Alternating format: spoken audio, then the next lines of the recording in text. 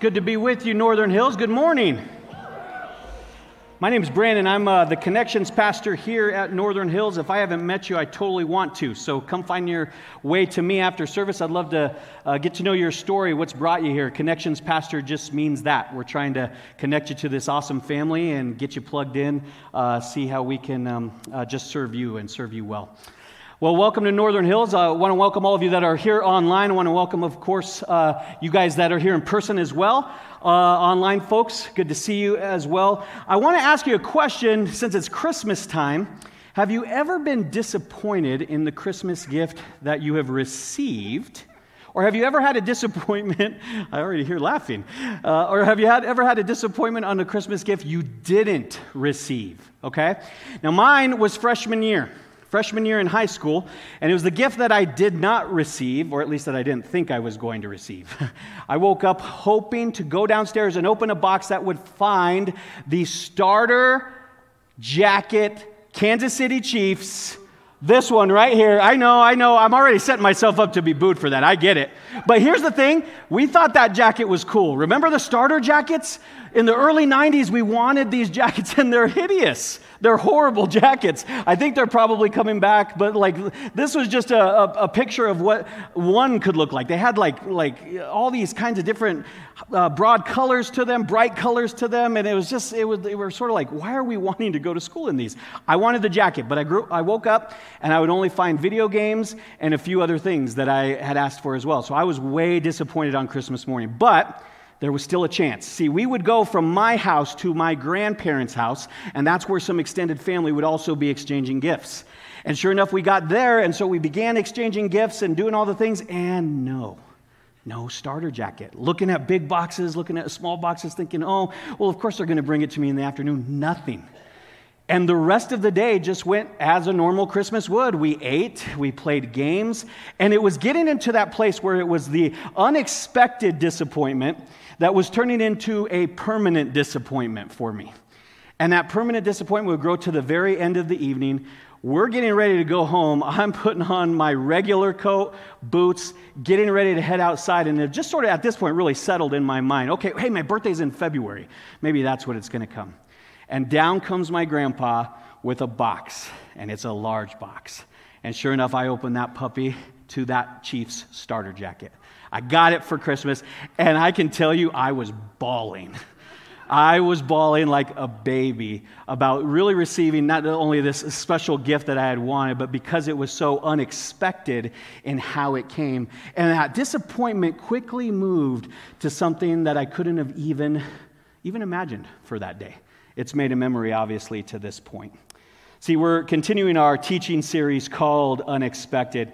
And for those of you that have been with us, we've been talking for the last couple weeks about how God just moves in unexpected and strange ways, doesn't he? Doesn't he? Like he just comes in ways we wouldn't expect him to challenge us or things to consider. And it's really not our job to dictate how God works. That's where this series has really landed. It's God's job to do what he wants to do and what should be happening in our lives. And so the beauty that we see in the stories around Christmas is that there are men and women that continue to engage with this unexpected God in their sphere and just see him wow them, something beyond what they could have ever imagined. But what happens when we experience an unexpected disappointment? Disappointment's real. Disappointment is something that we've all lived. To be disappointed is basically to have our predictions about the future, our predictions, proven wrong. Proven wrong, and ultimately then what comes is disappointment. And disappointment can be a small thing. Some would associate even the Christmas gift idea. Well, that's maybe a smaller thing. You still got some cool gifts, right? I know some of us, maybe we put a down payment on a house and, we get outbid on that house. Small disappointment, not a large one, but it's still a bummer. I pictured living in that house. We were already getting furniture maybe for that place, and I got outbid. Some of us have larger disappointments. Maybe for the COVID season, you had this relationship or a friendship, and things got tweaked a little bit over time, and they started doing their own thing, and you started doing your own thing, and just through a number of different circumstances, you weren't seeing one another, and you were isolated, and so that relationship that you were sort of holding on to and thinking, this is going to be a forever relationship, it's shifted. It's different. And that can be a larger disappointment that you're navigating. See, I want to talk about these disappointments because whether they're large or whether they're small, all of us have them. All of us have experienced them, and some of you right now are experiencing disappointment. And so I want to dig into them.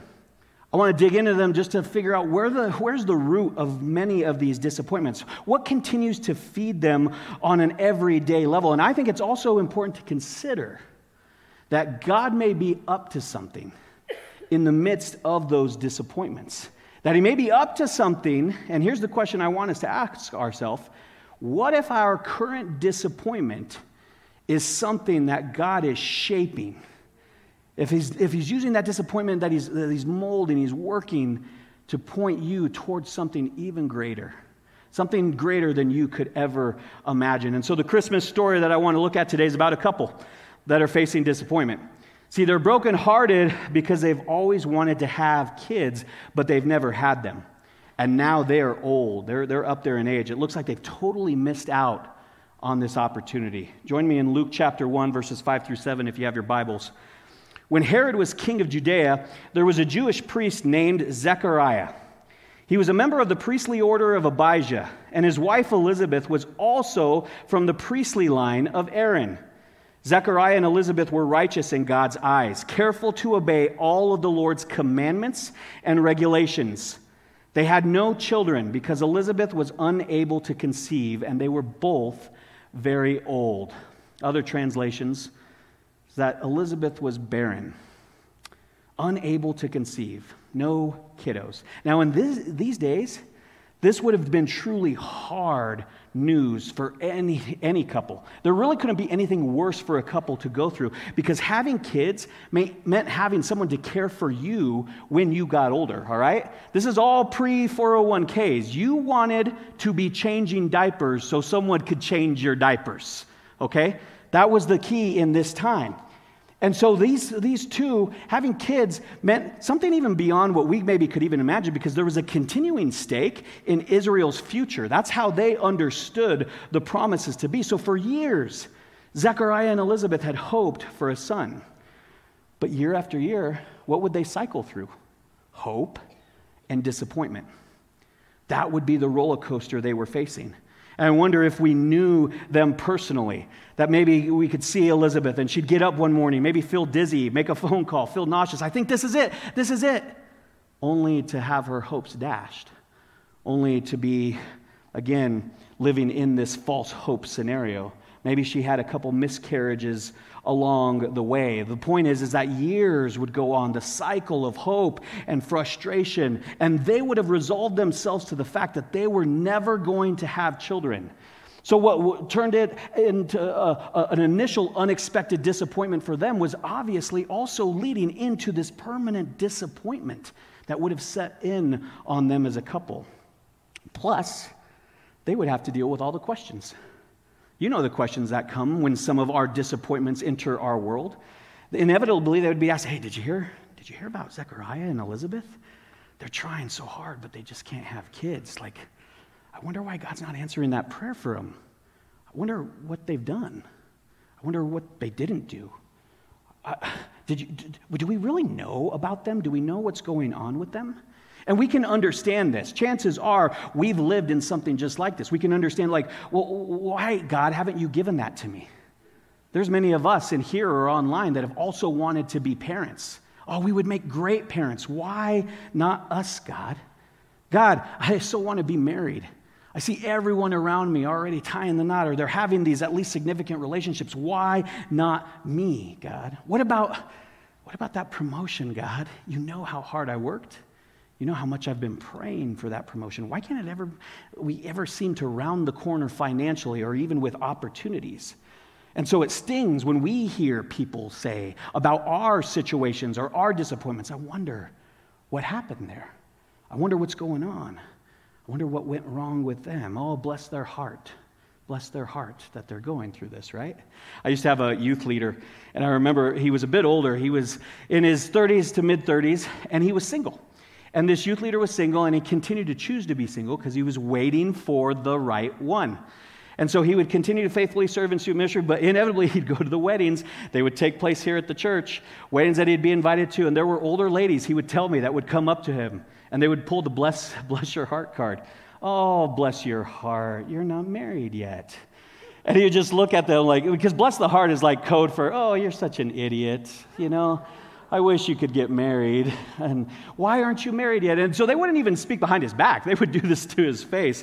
And I remember him talking to me about one of the encounters. Oh, bless your heart. You know, it's okay, honey. It's okay because, you know, you're next. You'll be next. And so I wish I was quick on my feet, because I remember the counsel I gave him at that time was just to sort of, God's got a bigger plan and live it. But if I would have counseled him at this point, I would have told him to go to those same older ladies, and the next funeral he was at that he saw them at, is to literally just look at them and, oh, bless your heart, honey. You'll be next. Right? I wish I was quicker. Jesus forgive me, right? But it's important to note that in this story, in the Bible story that we're reading about Elizabeth and Zechariah, there is nothing wrong with them. There is no story we need to try to even make up. In fact, the Bible is speaking to the complete opposite of that, because it says they were righteous in God's eyes, careful to obey all of the Lord's commandments. These two are not cursed, but I'm sure they had a lot of the questions that you and I would. I'm sure they had the questions of, God, what have we done wrong? What's wrong with us? Why not us? Verse 8 and 9. One day, Zechariah was serving God in the temple, for his order was on duty that week. As was the custom of the priests, he was chosen by lot to enter the sanctuary of the Lord and burn incense. Just some context here. There were different divisions of priests, all right? They rotated through the offering sacrifices in the temple. And so upon this rotation, one of the priests was chosen by the rolling of dice by one, and then they would get to go into the very holy of holies and offer incense before God. Keep in mind that there were thousands of priests, so this was just like a once-in-a-lifetime kind of opportunity, and the lot falls on Zechariah, verse 11 through 13. While Zechariah was in the sanctuary, an angel of the Lord appeared to him, standing to the right of the incense altar. Zechariah was shaken and overwhelmed with fear when he saw him. But the angel said, "Don't be afraid, Zechariah." Now, a quick side note on angels here, because this is a scene that we need to take to heart when we talk about encountering angels. This is a biblical perspective on what it's like to encounter an angel. 72% of Americans believe in angels. About 44% say they have experienced one. Now, disclaimer, I am one of the ones that is going to tell you I have not experienced an encounter with an angelic being. So I don't have experience to maybe comment on this. But our everyday encounters that you read this, but our everyday encounters that others have seem to be a little less grandiose than what we read in the Bible. And it starts with our kid books even, right? Because every angel in our kid books, it looks like a little fat Pillsbury Doughboy with wings kind of deal, right? And that's sort of how it plays out. But the encounters, I don't know if you've checked these out. I was reading in a Nationwide magazine. They did a survey on some of these encounters. Several people were saying that they would encounter angels, and those angels were brought to help them find a parking space, which is absolutely the worst job if you're an angel. That you would literally be looking to find someone a parking spot, right? Some others in the article, they claim that the angel helped them make their chicken casserole. Another person said the angel helped them lose weight. And they even wrote a book called The Angel's Little Diet Book. I'm only laughing because I'm going to ask Santa for that book for Christmas. Now, I don't want to comment on if these stories are true, okay? Probably not. But here's the deal. I know this. When we see an angel in the Bible, the response is generally that people are terrified, that people are in awe. The angel's first response is usually, no, don't die. It's okay, fear not, I'm here, sent by God. It's not usually, oh, no, you should add a little of this to make your casserole better, right? So here's what the angel tells Zechariah. Catch this. God has heard your prayer. Your wife Elizabeth will give you a son, and you are to name him John. You will have great joy and gladness, and many will rejoice at his birth, for he will be great in the eyes of the Lord. He must never touch wine or other alcoholic drinks. He will be filled with the Holy Spirit even before his birth, and he will turn many Israelites to the Lord their God. He will be a man with the spirit and power of Elijah. He will prepare the people for the coming of the Lord. He will turn the hearts of the fathers to their children, and he will cause those who are rebellious to accept the wisdom of the godly. This is a monumental moment, church. Zechariah and Elizabeth, they're going to have a son. And this is the most unexpected thing that could have come into their life at this point. Their son is going to be John the Baptist.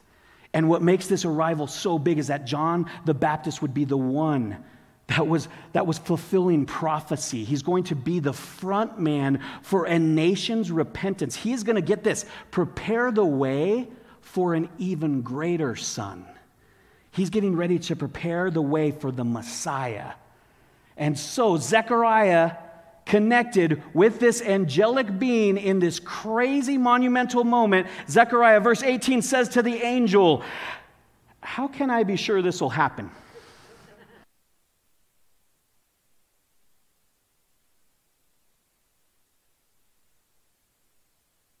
Doesn't mean it won't. Just because it hasn't happened yet doesn't mean it won't. Now, it doesn't mean it will happen, but it also doesn't mean it won't happen. And it doesn't mean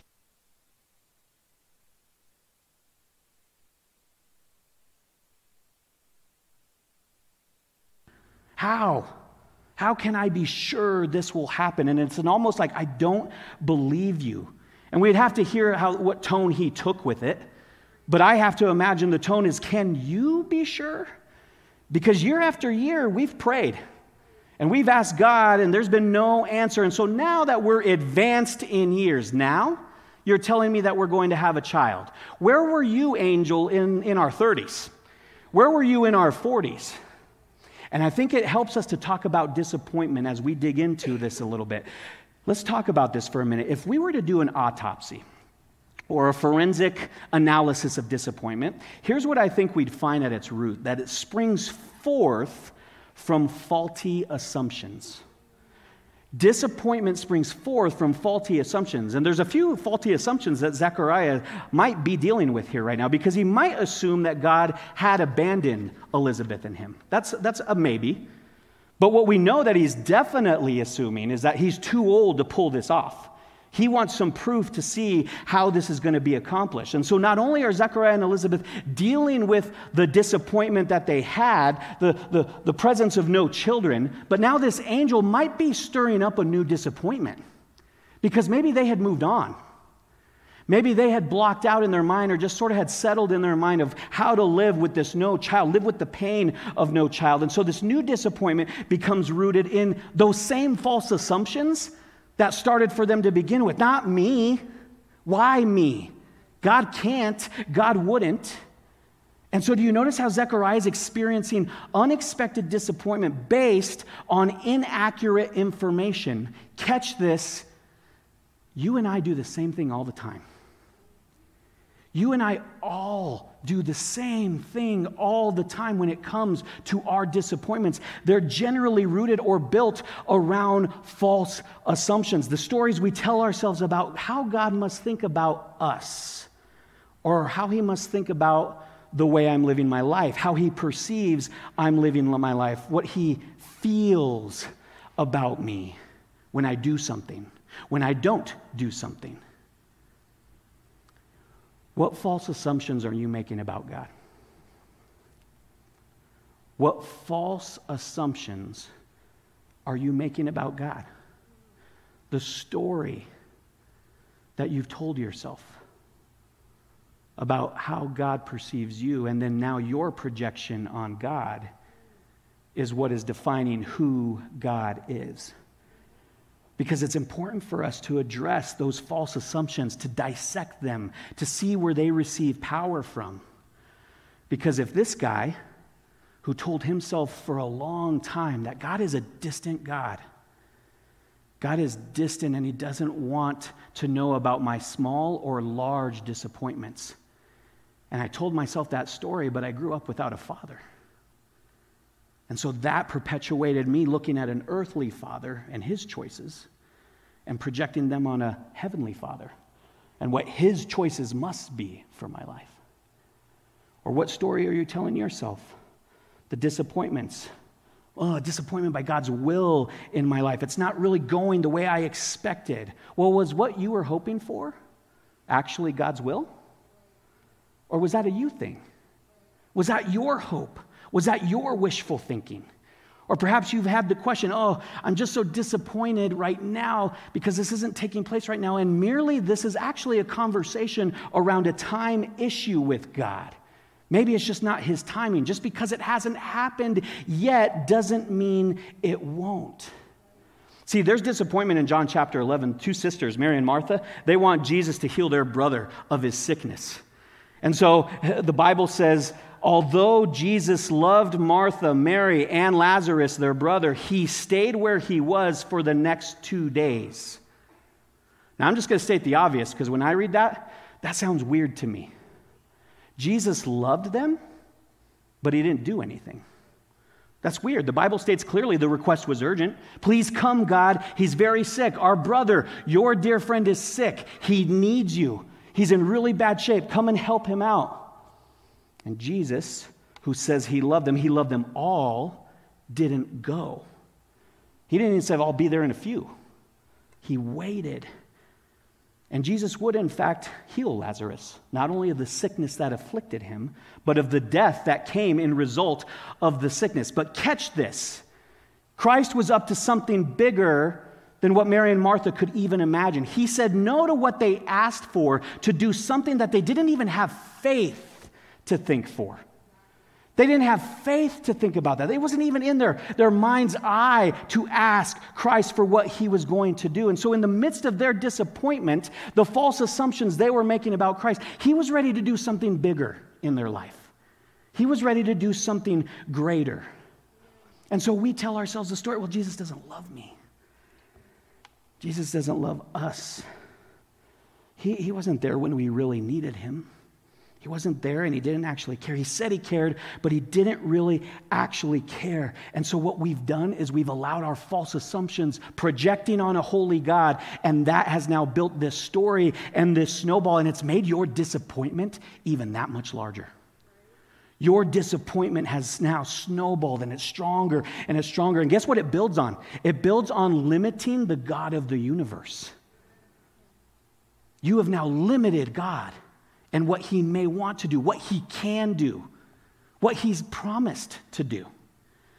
But our limitations now have put this ceiling on what God, he wants the same thing that he gave Mary and Martha, because he's trying to prompt them and guide them and help them to pause and see the bigger picture. He wants them to see him as bigger than the category they had put him in their mind.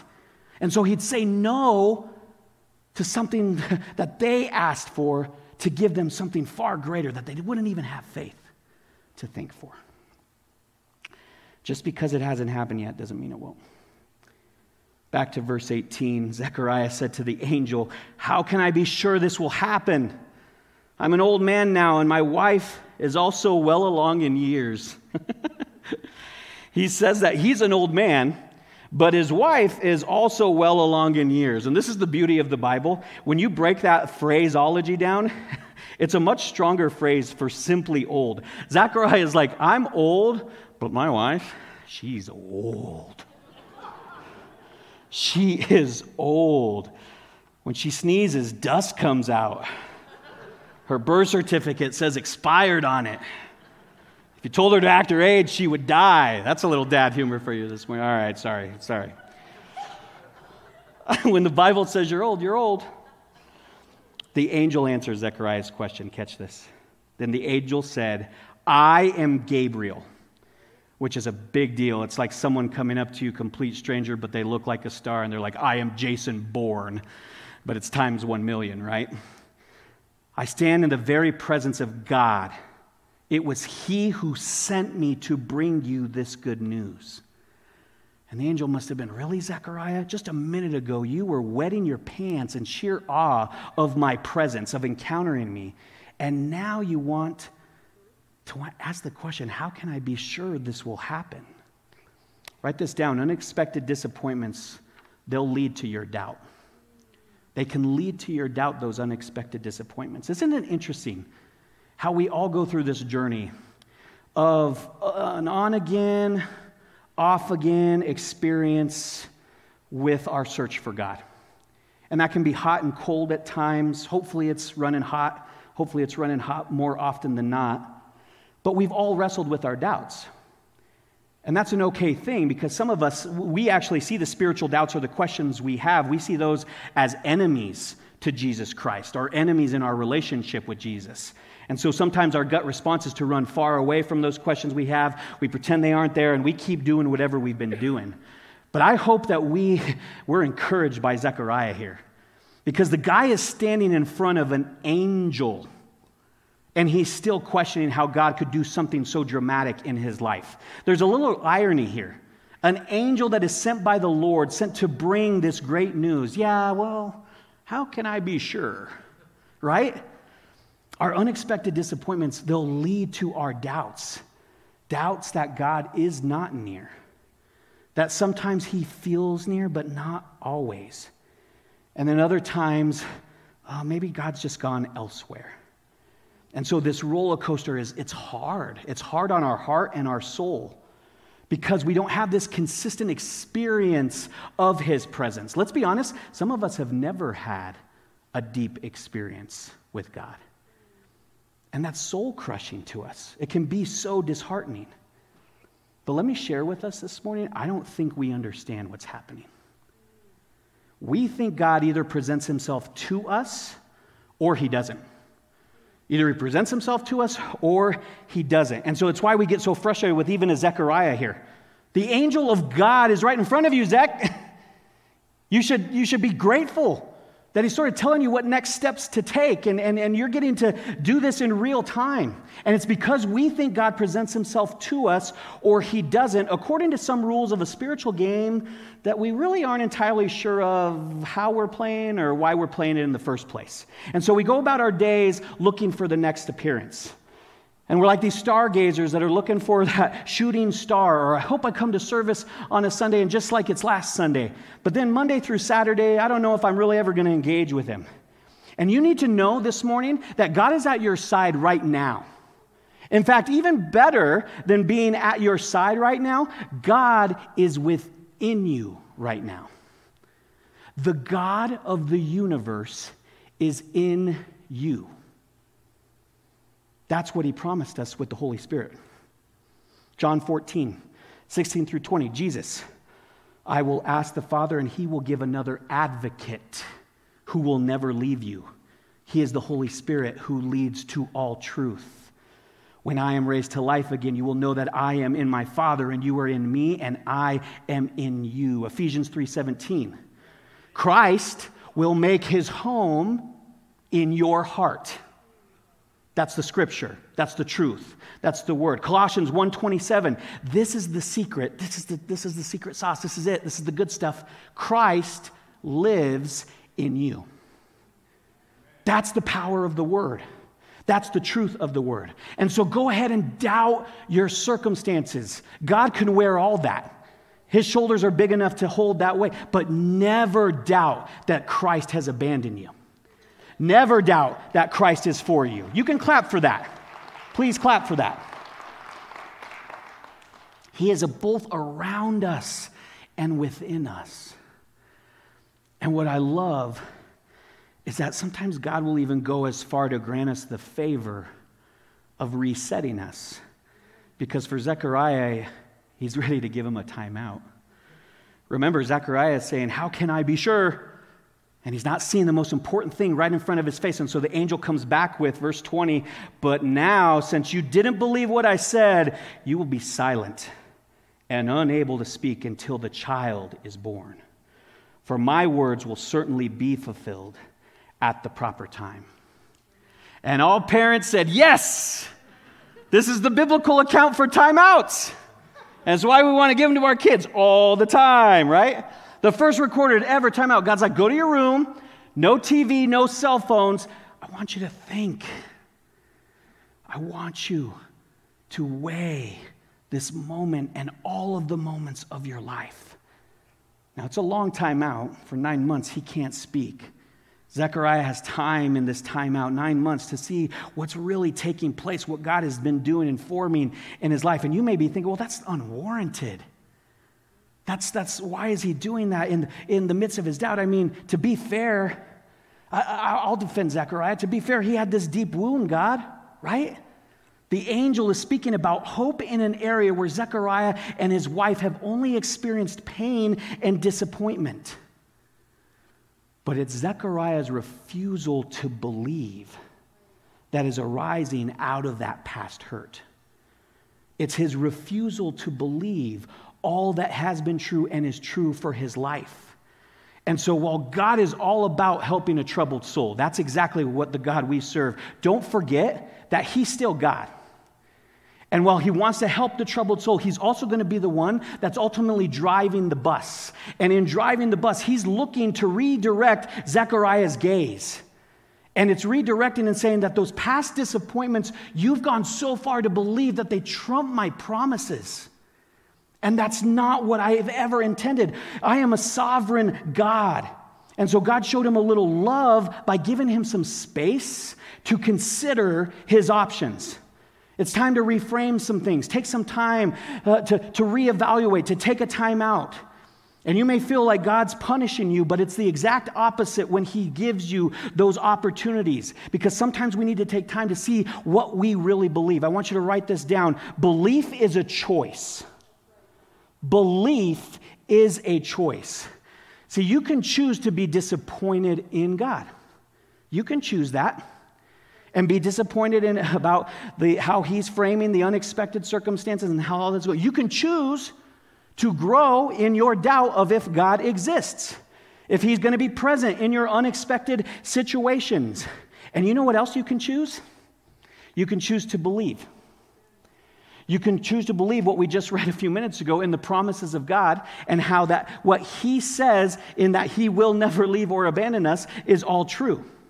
You can choose to believe in the goodness of a great God. And I just want to share with you, there have been innumerable times in this past year where in the midst of my circumstances, I found myself walking off in a quiet time, in just a walk, and bouncing things off of the Lord and really having these times where I knew it was very emphatic that Christ was saying, believe me, Brandon.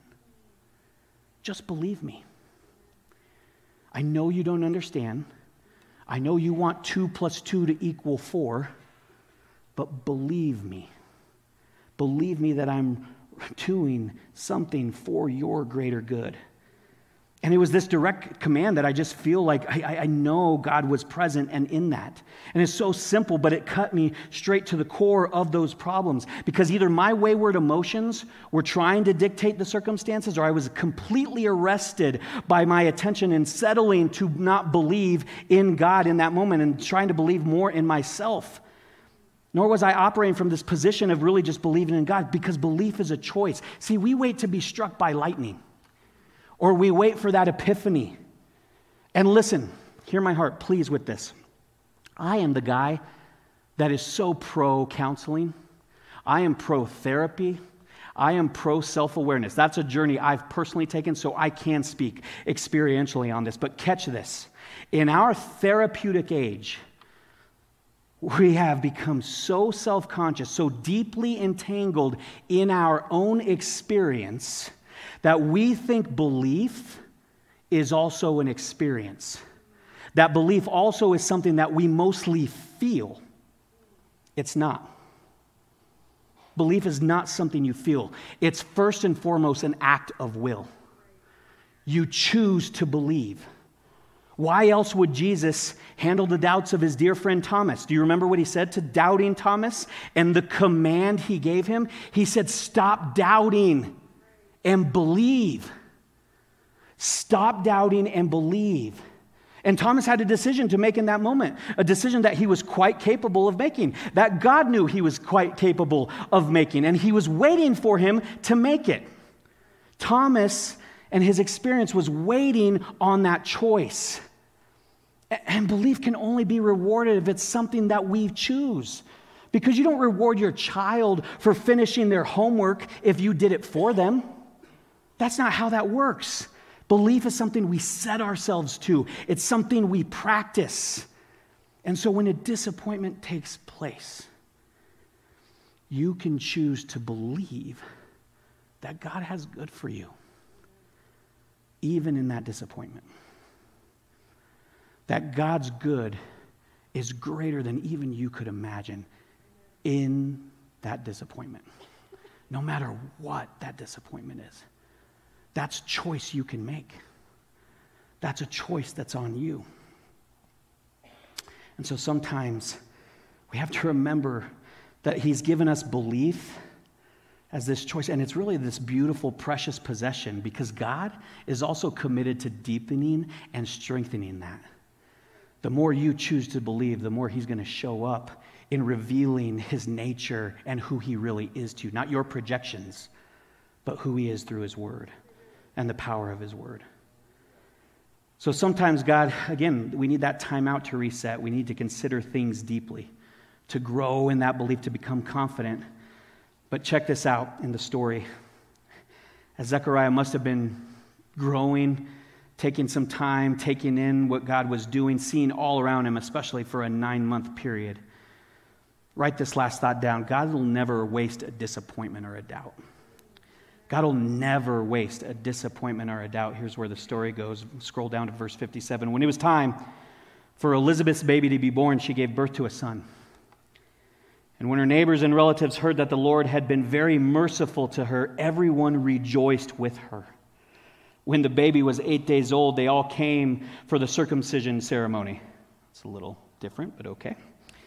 They wanted to name him Zechariah after his father. But Elizabeth said, "No, his name is John." That's what the angel had told her, remember? "What?" they exclaimed. "There's no one in all your family by that name." And so they used gestures to ask the baby's father, Zechariah, what he wanted to name him. And he motioned from a writing tablet. And to everyone's surprise, he wrote, "His name is John." The reason that's powerful is because Zechariah had a 9-month time out to be able to see the power of what God was doing in his life. It looked like our boys learned something in those 9 months because he didn't fight that name. It wasn't about him anymore. It wasn't about his lineage. It wasn't about him and his favor. He knew beyond a shadow of a doubt that God was at work. He knew that God's presence had always been there, that it was there yesterday, that it was there today, and it was going to be there forever. He knew because of this encounter with God. He knew God was for him and Elizabeth. And it might have been a surprise to everyone else, but not to Zechariah. His name's John. And then catch this, verse 64. And instantly, Zechariah could speak again, and he began praising God. He began praising God. Pent-up worship explodes out of our brother because he had a time out. And a refocus and a reframing. And so he sat there. And he didn't watch in silence. He began praising and being excited about what God was doing. And he learned something, even in that moment, about the gospel, that God will never waste a disappointment or a doubt. He will never waste that. And so I want to pause this morning because there's someone here today or there's someone watching online that today is your day to put your belief in Jesus Christ, to put your trust in Jesus Christ as Savior. Maybe that's been a thing you've been waiting on. Maybe today there's just something the Lord spoke to you through a song, through this message that makes more sense. I'm speaking to you today because you need to know that your disappointments and your doubts are not wasted on a great, great God that wants to take those and redeem those and be sovereign with those and build those into your story of power and purpose and meaning. And so if you want to put your faith and trust in Jesus Christ today, I'm going to pray a prayer right now that's specific to that. I would ask that you pray this silently in your heart as I pray it aloud. Jesus, thank you that you are a God that conquers disappointments, that you conquer doubts. And Jesus, that you came to save me. I am asking today that you would come into my life, that you would come into my heart, that I would build a relationship with you, Jesus, because I am putting my faith and trust in you as the sole person that can transform my life, as the sole individual that can make me new and forgive me of my sins, and that can use my life for your power and your purposes. I give my life to you today. And I thank you, Jesus, for sending your Son. Thank you for dying for me, Jesus. Thank you for making that way that only a God could. Now, if you put your faith and trust in Jesus today, he's keeping his promise to you. And we want to help out. We want to get you some resources. Please come find us. We'd love to get you a Bible. We'd love to help you take some of those next steps. And for the rest of us that have made that decision where Jesus Christ is living in you now, he is not just near you, he's not just by you today, he is with you in the power of the Holy Spirit. For those of us that have our own disappointments, that are living in those right now, know that God is not wasting them. That belief is a choice. And that we have an opportunity to look at the God of yesterday, the God of today, and the God of forever. And that is the one thing we can count on. That he is making a way for each and every one of us. I got to share the end of that story. We were leaving and we're getting ready to head home. I'm with my starter jacket and I'm in complete awe of this great moment that I got the present that I wanted. And what I didn't come to realize until we're exiting, as my grandpa's giving hugs and kisses as everyone's heading out, is that he was also bawling during that moment. He was crying his eyes out too, because he was living vicariously through his grandson in this special moment of just giving good gifts for his kids because he loves his kids. And Christ is that way with each and every one of you. He loves you so dearly and so deeply. And this Christmas season, he wants to reveal that in a special, new, dynamic way. So would you let the giver of good gifts come into your heart and come into your life and change your world? Because that's exactly what he'll do. Let's pray. Father God, we just thank you for this morning. And we thank you for being the God that conquers our disappointments and our doubts. That you are the God that says, hey, maybe not yet. Maybe I've made my decision for another time, but I'm up to something and I'm doing something in your life. And so, Lord, grow our belief. We choose to believe in you, God, just as much as we can choose all of the other things, to be disappointed or to doubt or to fear. We are choosing collectively as the people of God of Northern Hills to believe in the resurrected, risen Savior, the Savior that is alive today, the Savior that was alive yesterday, the Savior that's going to be alive forever, that's making a way to change hearts and lives, Lord. And we give you our praise, our worship, our Christmas season to say that the unexpected God is expected to do great things because we expect great things of you, God, because of your power and the power of your word that resides in us. Thank you for being present in us. And thank you for this morning. We pray these things in your powerful name. Amen.